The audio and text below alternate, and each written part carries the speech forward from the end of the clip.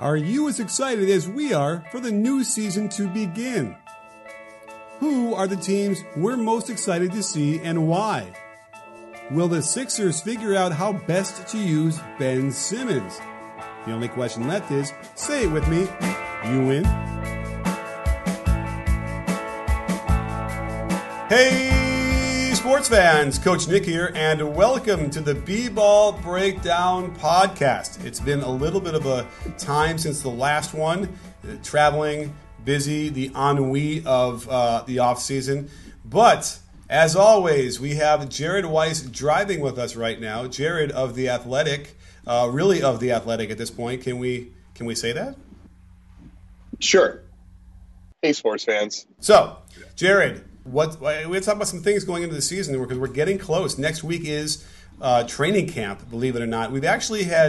There's been some media days with some teams already. Yeah, we've already had the only media day I'm really interested in, which is the Brooklyn Nets media day. And Kyrie and KD were exactly as you thought they would be. Kyrie was voluminous and garrulous and didn't understand what he was talking about a lot of the time. Surprisingly, actually, had a pretty solid mea culpa on the Celtics situation, which I think was pretty much the closure that he needed to provide so that he can move forward with it and Boston can move forward with it and he doesn't have to deal with it anymore. And then KD was standoffish and prickly and uncomfortable as always. So. Sure. Nothing changes. Yeah, and then we had this controversy. I felt like Neo dodging the bullets in the first Matrix, just not having to be there for that situation. Okay, yeah. Well, we also had a little bit of Sam Presti KD feud going on with KD expressing his. I guess he sounded frustrated that he just never really connected with OKC and they never heard from them. And I like what Presti said was hey, if he ever needs anything or wants anything, we're here for him. We'll be right there. So. Maybe there's nothing, no smoke there. There's always smoke. Yeah, I just, as much as I want to, I just can't really ever side with KD on these things. It always seems born out of a pettiness and lack of self-awareness. And I think I think it's that a lot of it is that he doesn't react or take things in stride the way that most professional athletes do, which is why he's pretty much the only superstar that is deep into the comments, replying to people, right? Stuff like that. He's a lurker, he's a poster, he is all those things on social media, and he just doesn't let things roll off his back. I wish he would, because he's one of the most famous people in the world, and he's got to probably has $500 million at this point. I mean, he's got pretty much nothing to really worry about in life. Right. Well, maybe you can argue that that's the motivation. I know Michael Jordan needed to create stuff for him to keep on his toes. So you never know. But yeah, it definitely has a little air of sort of pettiness, and I think it makes for really good interviews and really interesting stuff to talk about at least. So we can't fault him for helping us do our jobs, I guess. I mean, the one thing I do love about KD is that he's one of those players that every once in a while is willing to kind of really crack open the Pandora's box of the actual expert level stuff, the stuff that we try to talk about. And so every once in a while you get that out of him, and very few players really ever do that. It's kind of like pulling teeth a lot of the time with these guys. And he does it almost as a kind of FU to the media for being too simple-minded. But actually there's lots of reporters, there's lots of us out there that really want him to go into it. Right. Well, by the way, he was also a little bit controversial talking about the offense the Warriors ran and whether it was efficient or whether it worked for him in the later rounds of the playoffs compared to the earlier rounds. And so guess what? I'm going to do a video on this exact subject, and we actually have some really compelling stats to either they back him up or they say he's completely wrong. I have to wait and see what happens when I release it next week. But, I thought it was interesting that they even got Steve Kerr to respond and basically vehemently agree with what he said about, the offense isn't for, the finals. Yeah, well, was that what Kerr was saying? I think Kerr was just generally saying that any offensive system gets compromised in the finals because of the level of defensive intensity. And so you have to break out of it and go to isolation ball more. That's kind of the way I interpreted it. Yeah, no, and I think that's what Durant was saying too. He also likened it to Michael Jordan. That said, almost every title that Michael won hinged on some sort of team play where he had to make a pass to somebody else to, as part of the offense to get open and hit it, except for games 6 against Utah in '98. So, but clearly he had to carry them a lot of other times too. So I agree, I think, and then we're going to go through and really show the differences in how the offenses ran from one series to the next, and really dive in there because I feel like we have seen other teams maintain their integrity offensively as a team concept and win. Like I guess like the Blazers in '76 or '77 come to mind, but maybe even the Pistons of '04. But it's much more common to see what he was talking about. So, but let's talk about some teams going into this season. What do you say, Jared? Yeah, so I wanted to call it Fuck, Marry, Kill. I think we're going to go in or out. So, I mean, it makes sense. It is the B-Ball Breakdown show. So, you list off a bunch of teams. We're going to say at the same time whether we're in or out, and then we'll debate on that. Okay, so I think the phrase we're going to say is I'm in or I'm out, right? Sure. So it'll be like Rochambeau. So are we going to do it? I guess it'll be I'll say the team, and it's like that slight beat, and then boom, we'll just say it. Okay, you ready? All right, I'm ready. As if we didn't plan this before. Okay, let's start off with a team. Are you ready? Am I going to get my randomizer out here, and I'm going to choose a team? All right, here we go. The Knicks. I'm in. Wow. Out. Okay, I thought we were at the same time, but either way, you are out on the Knicks. Okay, I just did a video on Frank Ntilikina. Very excited about him. And this is the irrational, exuberant time of the season. Why are you out on the Knicks, man? Because I don't think they're going to run the 4 power forward in the center lineup that I dream of. But they didn't create good roster balance this offseason. It's funny because I would be more in if they had been doing what a smart organization would do, which is putting more resources and trust into Frank Ntilikina earlier on. Because I mean, I wouldn't expect him to be doing what he did at the World Cup, but still, like he can develop as a guard. He was kind of thrown into the scrap heap as a rookie. It was like almost as if like it wasn't like Phil Jackson picked him like Cam Johnson was picked by Phoenix, where they picked him 40 spots ahead. They picked him like a spot or two ahead of where he was supposed to go. He's a talented guy who's supposed to be a very limited offensive player coming into the league, and they were hoping he would make progress as a dribble drive guy. And we're starting to see that he's doing a little bit of that, and now he seems like a useful rotation player. But he's just so far behind because they just always make the wrong decisions when it comes to their player development program as a core. I mean, they've done a good job of finding different players like Alonzo Trier. I thought David Dotson was pretty useful for a little while. They obviously hit a home run, and taking Mitchell Robinson really took them. So, like, they do a pretty solid job of finding, like, good value players. But when it comes to the guys that they're supposed to prioritize their team around, they just seem to always screw it up. At least they have a good coach. I mean, listen, they were incentivized not to win last year, so that was part of the cloud hanging over them. I kind of feel like that should be different this year. I think it's finally clear that the tanking thing just doesn't really seem to be worth it. And here's the funny thing about it is that we're talking about all the power forwards they have, but when you look at the issue at guard for a guy like Ntilikina to get minutes, he's kind of stuck behind other players too. So maybe they have a lot of everybody. And the other thing you have to remember is that the bottom of the Eastern Conference, that 8th spot, that should be pretty open. I feel like there's not a lot of great teams, 6, 7, 8 or 7, 8, 9, 10, 11. There might be an opening for them to compete and then sort of be in that hunt, come March where it's close. I don't think it's crazy to say that. It's definitely not crazy. I think for me, it's that their offense is going to be pretty dependent on RJ Barrett, and Barrett, I think, needs to be in a system where he's surrounded by kind of, smart spread shooters.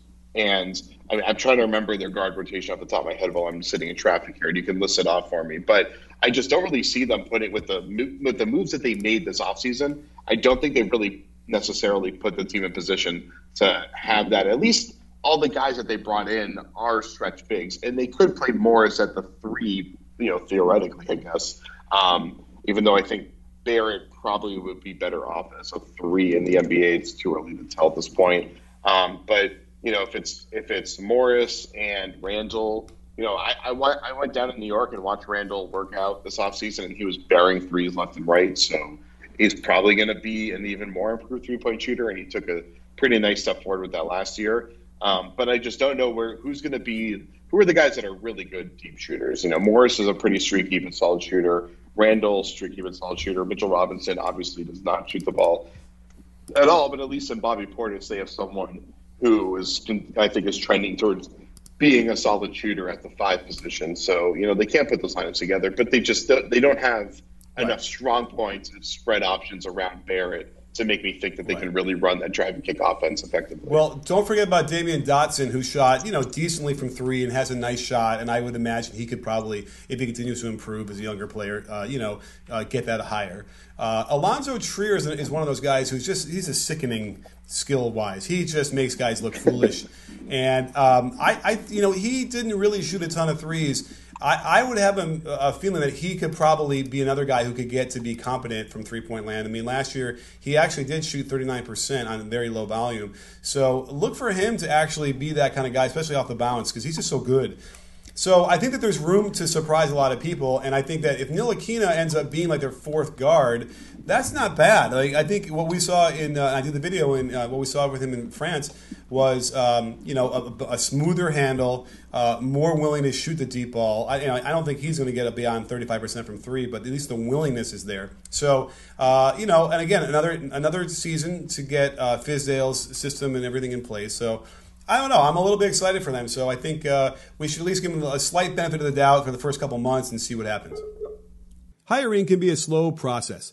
Cafe Altura's COO Dylan Miskowitz needed to hire a director of coffee for his organic coffee company, but he was having trouble finding qualified applicants. So he switched to ZipRecruiter. ZipRecruiter doesn't depend on candidates finding you, it finds them for you. Its technology identifies people with the right experience and invites them to apply to your job. So you get qualified candidates fast. Dylan posted his job on ZipRecruiter and said he was impressed by how quickly he had great candidates apply. He also used ZipRecruiter's candidate rating feature to filter his applicants so he could focus on the most relevant ones. And that's how Dylan found his new director of coffee in just a few days. With results like that, it's no wonder 4 out of 5 employers who post on ZipRecruiter get a quality candidate within the first day. See why ZipRecruiter is effective for businesses of all sizes. Try ZipRecruiter for free at our web address, ZipRecruiter.com/breakdown. That's ZipRecruiter.com/BREAKDOWN. ZipRecruiter.com/breakdown. ZipRecruiter, the smartest way to hire. So my concern is the ways they can do these lineups. You could have DSJ at the 1, who he's a guy that is capable of shooting the deep ball, but has been incredibly streaky so far. And then Barrett at the 2, Morris 3, Randall 4, Robinson 5. That's that you only have 2 probably decent shooters at this point, and they're both bigs. Then you could you could start Wayne Ellington. It's possible that they try to really stagger everything, and you start Wayne Ellington to make sure you have that stretch thing out. I don't know. Wayne Ellington, I feel like it's been a while since he's been in a starting rotation, so he's probably not going to happen. So I'm not really sure how they kind of make things fit. But maybe they just want to be a post-up team who does a lot of high pick and roll, and they're not really worried about having a spread offense. They're not quite put together in a way that makes me think that they're ready to win 38 games. I think they're still a low 30s team at best at this point. But a lot of it depends on DSJ. I mean, DSJ has been kind of all over the place for the last year. He is still an incredible talent and can be an absolute monster attacking the rim and really blow things up for them. So they could have 2 great rim attackers between him and RJ, although, of course, RJ, I don't think as a rookie is going to quite get to that level, but at least will probably be pretty good attacking the lane. Right. We haven't mentioned, Kevin Knox could develop as well and play a little bit. He showed a couple flashes. Oh, God, I keep forgetting about him. That's my bad. Julius Randle. But listen, forget everything I was saying. Kevin Knox is definitely going to be starting for them. So Marcus Morris might be coming off the bench. And then your friend and mine, Iggy Brisdakis, who looked pretty good in Summer League. And you never know. A guy sprains an ankle, whatever, they throw him out there, and he gets a chance and plays well. So you're right. It's a misfit of parts, but there's talent in there. And I feel like at some point, if you're going to be hovering in that zone of the Eastern Conference, there should be plenty of room to kind of beat some teams, get some wins, if that's what they want to do. That's the only last question. I don't know if they're going to want to try and get another high draft pick again, but it's time. I think the Knicks fans deserve a fun team that's going to play hard and try and win every game. Yeah, and I should just say that the fact that I completely forgot about Knox says a lot about how Knox's rookie season went. So I still like him. I think he's a great talent. It's just Summer League was amazing. The regular season was not. It wasn't great, but every once in a while there's enough to be like, hey, there could be something here. So we'll see how we trained over the summer and if you got any more, whatever. All right, are you ready for the next team? Next team. The next team is the LA Clippers. I'm in. Oh, of course I'm in. Okay. That's an easy one, I guess. We now have arguably the best defensive team, right, or at least the best wing defenders on the same team that we ever had, short of maybe MJ and Scotty. Is it short of? I don't know if I said short of or sort of, but either way, they're.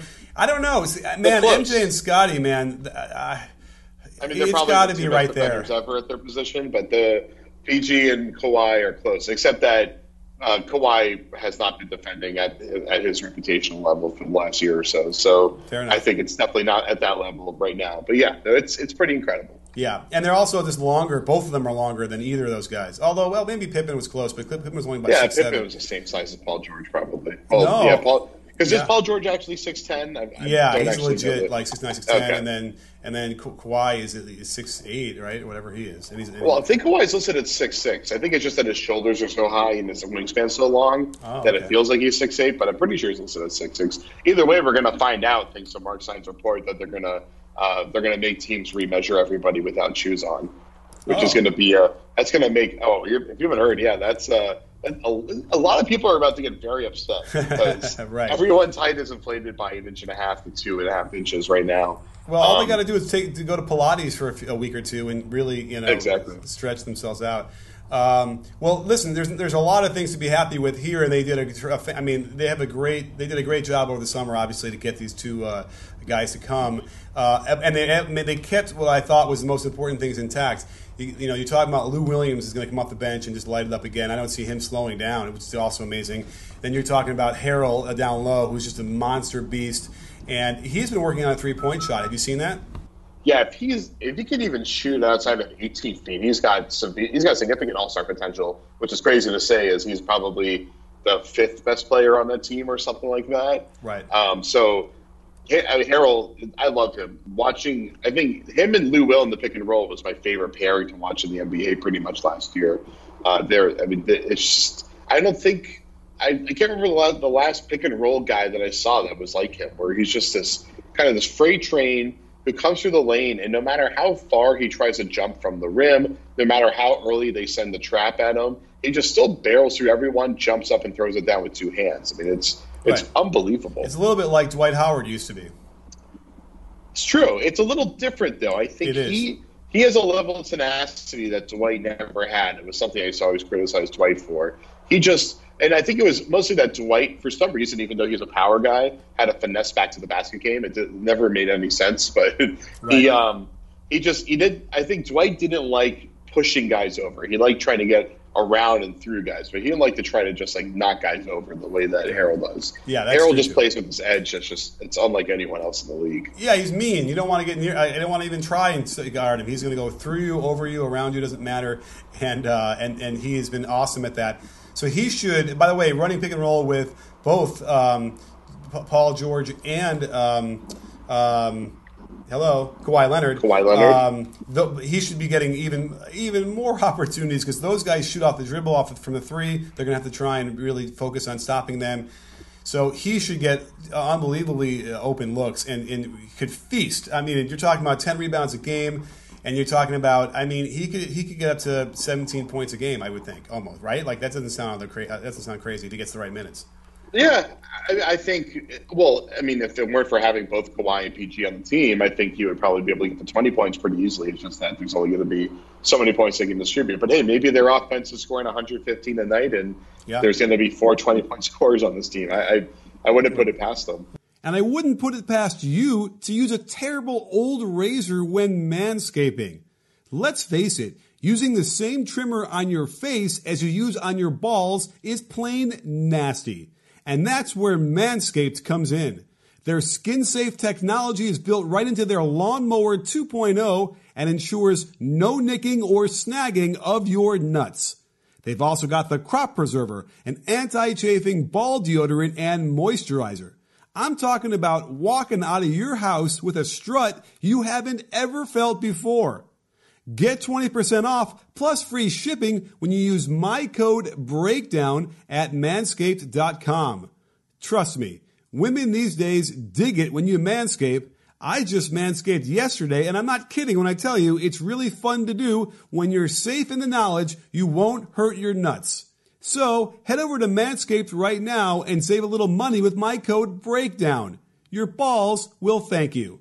Well, my next prediction out of that whole thing, though, is if they get the offense tuned in right, I think that Landry Shamet could be the first high-volume three-point shooter to get to 50% for a season. I'm talking about like 5-6 a game minimum. We've seen it a little bit in the past on low volume. So I think he could easily be that guy because that's the guy they're going to have to leave open. Where was he last year? Was it like 42.5%-ish? He was. Last year he was at 45% on 6. He was that high. Wow. Yeah. Holy crap. Yeah. I mean, he was. It's funny. His agent kept hyping him up to me the entire throughout the draft process, and I was like, yeah, I like him. And the more I started to watch him, I could see how he could be a nice off-ball shooter that could run a little pick and roll, maybe be a Brogdon type in the NBA. Oh. And then he gets to the NBA and JJ Redick turns him into his clone in a month. It was insane. Timeout. Let's not give JJ Redick all that props yet. Oh, here's the story you might not know. So There's a company, you might have watched the All-Star game from New York 2 years ago. On the bottom of the screen when they're doing the three-point contest, they were tracking where the ball was going in the rim and the arc. That was a company from Israel that I'm friendly with that was doing this workups during the draft. And they were looking at all these different three-point shooters, and they discovered one thing about the best shooters, that they bunch their shots up in a 4 or 5 inch radius consistently in the rim. So you can think about it as if you're like a sharpshooter hitting a target, that's what it looks like to them. And there were several players who were in Landry Shamet's group that all shot the same percentage from three, or almost the same. The GMs would have been like, oh, they're all the same kind of shooters. But Shamet was the only one who actually bunched his shots up like that. And they're like, that's the guy you want to choose. He's the really good shooter. And guess what? They were right on. It's incredible the precision that we have now in the analysis. It's unbelievable because it makes sense, right? It's not just that you're able to get the shot, and it's a deeper level of precision than the binary make or miss that gives you a ton more value to be able to predict who's going to be better and better. Because I'd rather have a guy that is much more precise on a micro level than a guy that's less precise but maybe shoots a little bit better, because you probably go to the tape and you can see that a guy that's more precise probably has a higher degree of difficulty or is taking different types of shots. Well, so it's pretty fascinating. I'll have to see more about that. And I think it does talk about what coaches love the most is consistency. It's frustrating to have a guy who could hit 3 or 4 threes in a row and then miss 10. And it's just you're all over the place. And we've seen that a lot. And we haven't even delved into the numbers that as much as we need to on that. I had done it 1 year where we spent a lot of time looking at all the numbers and who was more consistent in terms of number of misses in a row versus number of makes. But that is really key here, because if you have that ability to mechanically to recreate your shot, and then that the makes are within that 4 or 5 inch radius, that means a lot in terms of overall success, especially at the NBA level when you can't even see the rim half the time when you're shooting. Well, I think it was Steve Kerr told me when I was working on my shooting story last year, was that you always, as a coach, would rather have a guy that shoots 2 for 5 and then 3 for 5 the next night, rather than someone that goes 1 for 5 and then 4 for 5. It's that you can, as a coach, you can always count on that much more steady guy, even if he's not able to hit the highs of highs that some of the others can, because that reliability is what allows you to build that game plan and help your team more. And, Coach Kerr is a very smart man. The football season is back, and now you can get into the game with our exclusive sports betting partners, betonline.ag. Sign up today to receive your 50% welcome bonus on your first deposit and make your bets on your favorite professional or college team. Every spread, every total, every winner or loser. Straight bet, parlay, or tease your way through the season. Will Mahomes throw for 56 TDs? Can the Pats go undefeated? Bet on all of this with the fastest odds updates and payouts with our new sportsbook partners, betonline.ag. Head over to betonline.ag or use your mobile device to join today and use promo code CLNS50 to receive your 50% welcome bonus. Get into all the action today with betonline.ag, your online sportsbook experts. Okay, so let's choose another team to decide if we're excited or not excited about seeing them in this year. Are you ready, Jared? Let's go. The OKC Thunder. I'm out. Out. Yes. I don't know if I want to see how Chris Paul and Russell Westbrook are going to work together. Do you? Well, thankfully, we don't have to see that happen, at least.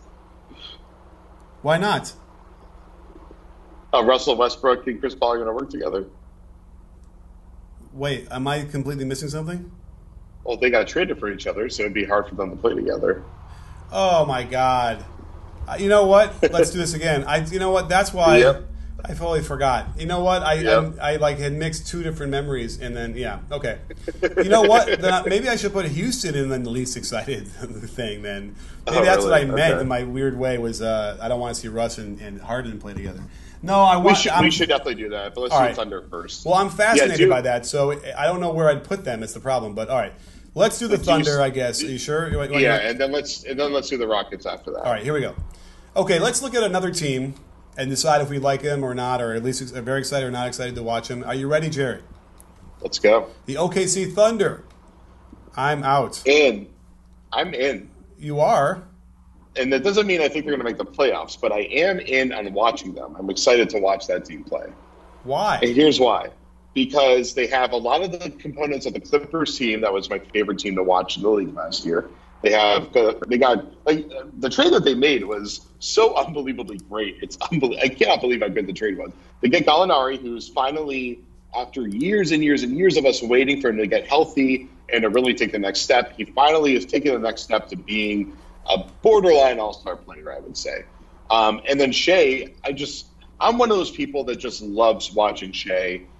He gives me something different every single night. I think he's one of these guys that he found his footing as kind of like a wing, essentially, in his first year, but I think he still has a lot of really good point guard skills.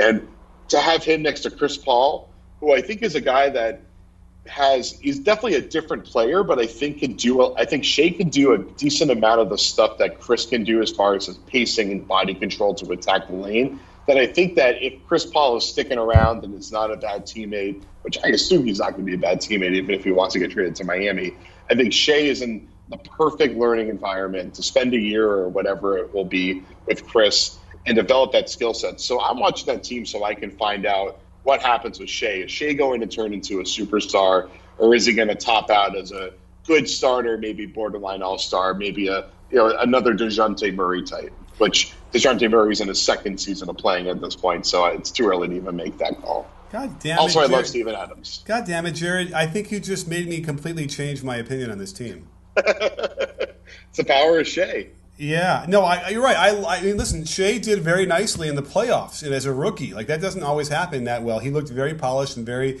unintimidated by the lights and the pressure. So, yeah, and you're right. That point about him playing alongside Chris Paul will really help him too. So, okay, you're right about Gallinari. He was really a tough player. Really, that kept the Clippers relevant, until they're now here where they are now, and after they got rid of. The other All-Star that went to Philly, Tobias Harris. So, by the way, this is our chance now, because now that Russell Westbrook is gone, can we finally just sort of say it completely out in the open that, like, the whole MO of the Thunder the last 3 years was to get Russell his triple-double? Can we, that's probably should be out in the open if it's not. And now that he's gone, Steven Adams gets to get all the rebounds he wants, right?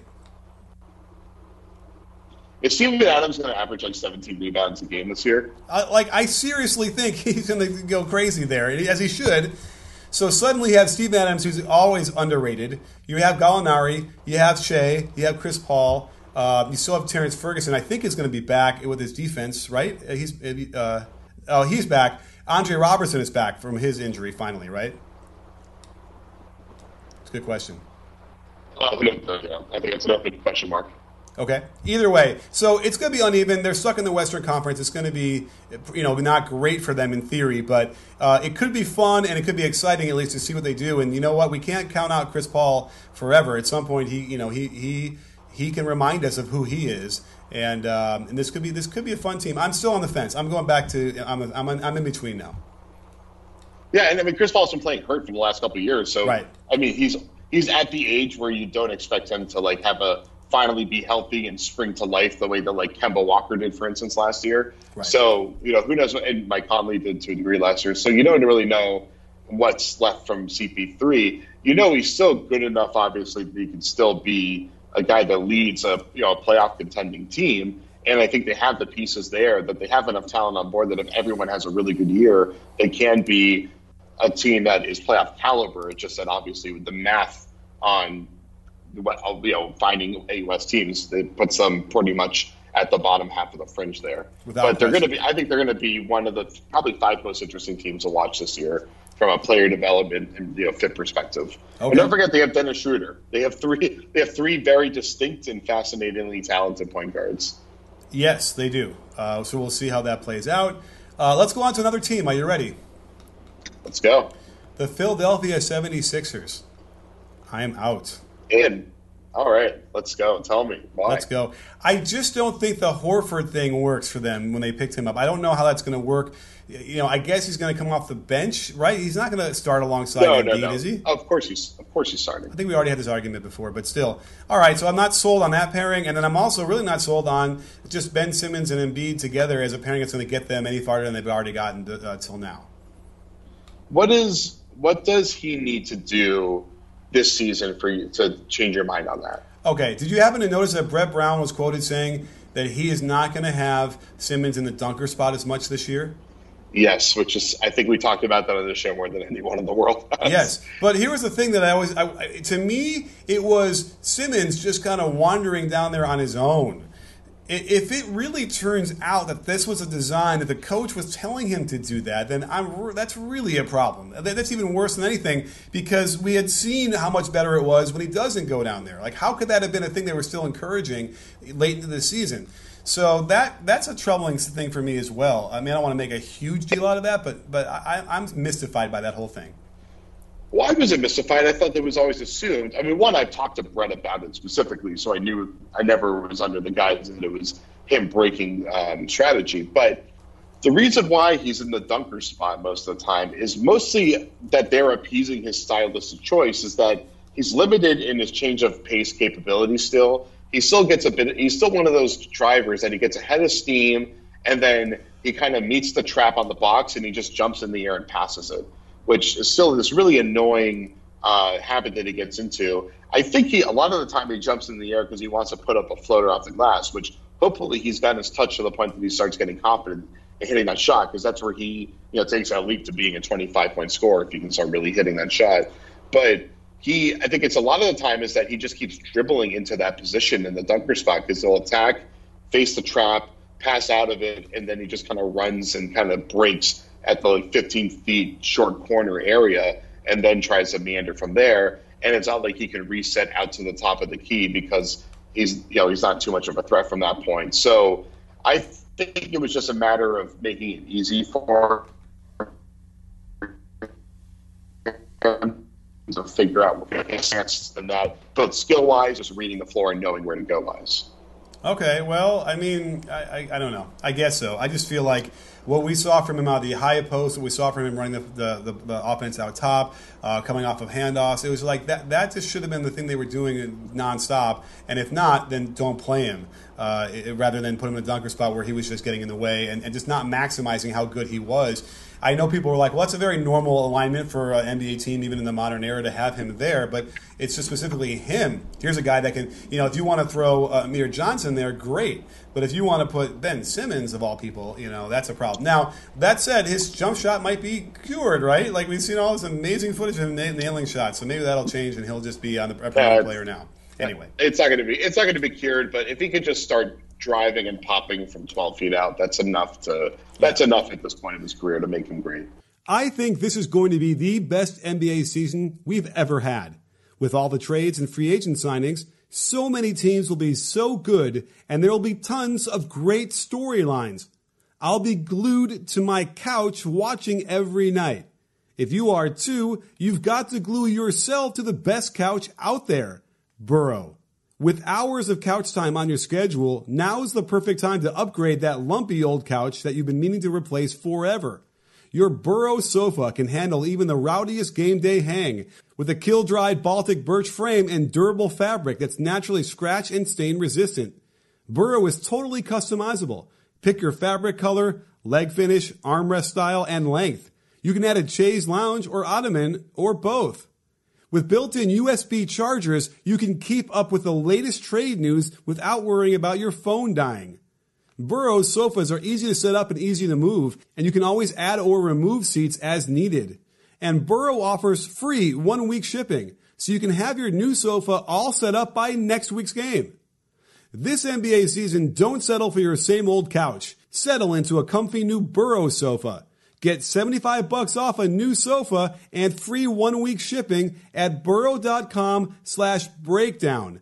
That's BURROW.com/breakdown for $75 off a new sofa. Well, I will say this. I do like replacing Redick with Richardson because Richardson's a decent three-point shooter, and he's a much better defender. And I feel like, that was an issue that they had with JJ out there defensively when they could target him.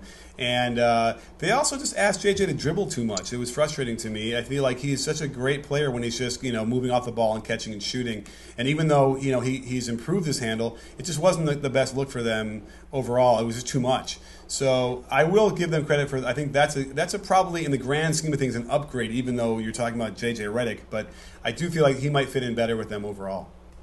It's funny because I think Redick's ball handling was more a consequence of Simmons' limitations, and that they only had it was a lot of the time it would be Simmons making the pass to him, and then Redick couldn't just kick it back to Simmons because Simmons wouldn't really be able to do anything with it. So it forced JJ to try to attack off of the curl. Which I don't mind JJ attacking off of an up fake on the DHO or whatever. Like, that's great. He can at least drive down the lane and then kick it to the strong side corner. Like that, he can at least handle. But they didn't have the right personnel to be able to keep turning that wheel and swinging the ball around because Simmons would kind of be caught on an island. But the funny thing though is that I look at it as that Richardson's replacing Butler and Horford is the one that's replacing JJ Redick. I mean, I know literally Harris is going to be the one kind of doing more of what Redick was doing to a degree, but it's that Horford is the one that's providing that stretch that they're losing with JJ going, and Richardson I think is going to be filling some of the probably secondary isolation or pick and roll ball handler duty and being the kind of the targeted defender that you're going to send on to other wings. Okay. Very good points overall. So I'm not moving my opinion on that, but I will certainly keep my eyes open to see how that's going to work because, this is probably their last great chance at, taking control of the Eastern Conference. I can't imagine if they have the same year they do as they did last year, this year, that they're going to ultimately be more patient going into next year. I don't know why. I'm not sure why I'm saying that, but it just feels like at some point you got to look at this team, look at the construction of your stars, and figure, is this time or is it not? So, right? Doesn't that feel like it to you? This is it. Like, this is the best chance they have right now. Yeah, because they signed Simmons to that deal knowing that they can trade him on that deal pretty easily. I mean, he's already worth the salary that he's getting, I believe, and then he's going to continue to improve, but it's just a matter of can they make him work with Joel. I mean, I think both of us are huge Joel fans and have been – I think we both thought he had historic capability coming into the league. But some of the issues that we thought he had coming into the league are still apparent. There's maturity issues. There's decision-making stuff, patience stuff. And also just his three-point shot is not where it needs to be for him to, really hit that top level and be a championship leader. But he needs to – it's not just Ben that needs to improve. Like, Joel needs to continue to get better. And I think a lot of people looked at what Joel did last year and they said he was basically an MVP candidate. So, there's not that much onus on him to take the team to another level. But I disagree with that. I think there's still so much room for him to grow, and he needs to keep doing that. And, I mean, I think he probably will, which is why I thought he had potential to be a top 20 player of all time coming into the league. And I still think he has that potential. I agree. Well, we'll have to keep it. Let's keep going here. We got a couple, maybe one or two more teams left to talk about. I'm going to give you a choice. Okay, I'm going to give you two teams. You get to choose what you want to do. Okay. Are you ready? Let's go. Let's choose between the Mavericks and the Warriors. Mavericks. Okay, so the Mavericks on my list. I'm in. I probably should have thought about it before I said Mavericks because I'm in on the Warriors. I am. Me too. Oh God, I'm in. Okay. Okay. I still don't think they have the talent yet to make the playoffs. Although at this point, if neither of them or the Thunder are making the playoffs are kind of set at that point. So maybe they can't pull it off. I mean, I'm a huge Luka stan. I think Luka's just going to take another huge step forward this season.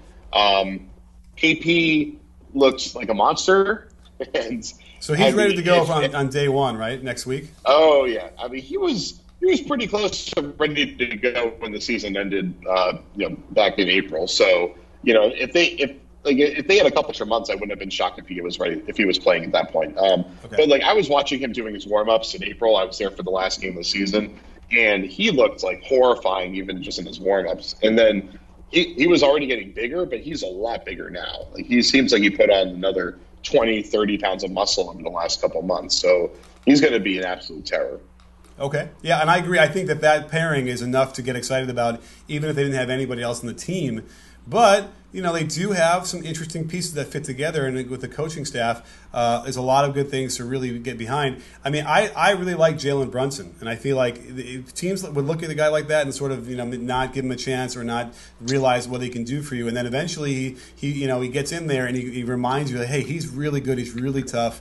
I even like Tim Hardaway Jr. I know that that seems to be a controversial thing, but I was so frustrated watching Wes Matthews out there, just be a shell of what he used to be after his injury even for years. That I just feel like Hardaway's a better fit. Like he's a better athlete now, and he moves better, and he can do a lot of things that Wes Matthews can do, and he might be even better than Wes in other things. So I think that was a great pickup for them. Definitely better. What's that? Definitely better. Yeah, Wes. I mean, maybe Wes gets really healthy over the offseason and can play well for Milwaukee, but I just watched him in the playoffs last year up close, and he couldn't do anything anymore. He could barely stay in front of guys. He's still a very smart defender. Wasn't shooting that well. Couldn't really attack off the dribble much. Wes is not doing that much anymore. Right, there you go. And then you throw in all these nice role players that could fit along nicely, like Dwight Powell, Courtney Lee, Justin Jackson. Had in my mind's eye, there was a couple moments of him too that said, "Oh, that could be something too." So. I'm looking forward to this team. I think it'd be fun. Again, the teams that are going to drop down, if you're talking about, playoff contention, there's only one. Like OKC probably drops down, right? And that means one team moves up. And we know that team's going to be the Lakers. So it's really confusing to say, oh, yeah, the Dallas, they should make the playoffs. They have plenty of talent. But I don't think that's going to be really tough. Right? Who else drops down? Spurs. We always say that, and they never do. They're the candidate, but we always say that they never do. They're getting Murray back. White's going to be a year better, so we don't need to go down that rabbit hole. But staying with Dallas, the thing that I really love is the DeLon Wright trade. They got him on a really good value deal. He is the perfect complement to Luka. He is a versatile defender that can cover both the 1 and 2. He's improved as a shooter, is confident enough with the ball. That was a great signing. Fits perfect next to Luka. For them, they just got to make the pieces fit around Luka and KP, and they've got a dynamic duo there that can destroy the league. Yeah, so if it's not next year for whatever reason, just because it's so top-heavy in the Western Conference, then whenever it does click in, they can easily jump from ninth to second. You know what I mean? Like that's just going to be a thing where they'll be great overnight, and then no one's going to stop them. So hopefully they'll all keep in shape that way, or they'll all stay healthy with the KP's issues. So you got time for one more team? Let's do it. All right. Let's choose. Let me look at my list here. Well, we kind of mentioned the Warriors. Let's move on to how about a team that's near and dear to your heart, I suppose, as well as mine. I guess the Nets. Yes, I'm in. I am out on the Nets. You're letting your Kyrie bias creep in here. No, it's my DeAndre Jordan bias creeping in here. Go on. Oh, you're ruining such a great thing, guys. You have Jared Allen in his third year, who's just basically like a young DeAndre Jordan. Yeah. And the DeAndre Jordan situation is very simple. He decided to stop caring about the NBA for about a year and a half, and is he going to try again? That's it. If he tries again, then yeah, they'll be really good. I definitely think he's losing a bit of a step, especially on defense. And with him and Kyrie out there, they could be pretty compromised offensively. But otherwise, offensively, they could be very good. I'm really excited about Caris LeVert this year. That's that guy. He's going to have. He's kind of in a similar place in his career to where Montrezl Harrell is, where I think we're going to find out probably this year whether or not he's a surprise all-star or not, because he just has so much momentum going for him. But a lot of it is just Kyrie. It's like I have no idea what to expect out of Kyrie because I saw him in what should have been a perfect situation for him, and he kind of messed it up, and then really messed things up. We did find out that he was going through some family tragedy with his grandfather dying, and that really affecting him, and that was a big part of it. But he's also not the first player to have tragedy strike him. In fact, he was not the only player on the team last year that had tragedy strike him, and he's still, that's not an excuse for having everything that happened happen. So it's like you just have no idea what to expect from Kyrie. But there's no team with a bigger variance in the league pretty much than the Nets are, because of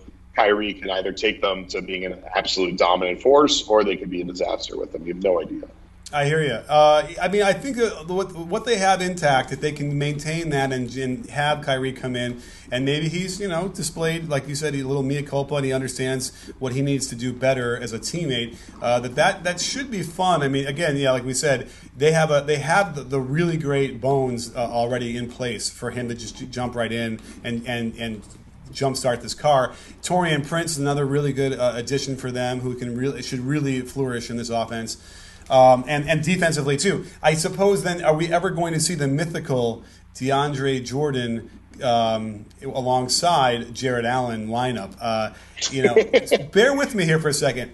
If 3-pointers are the big thing that we want, and we know that the best 3-pointers are when you get an offensive rebound and kick it out, well, then why wouldn't we want to put a lineup out there that can, guarantee that you can get that? I guess you're on the other end is where you have an issue, but think about that. You could probably just destroy the offensive boards, get multiple second possession or more possessions, and 3-pointers out of that.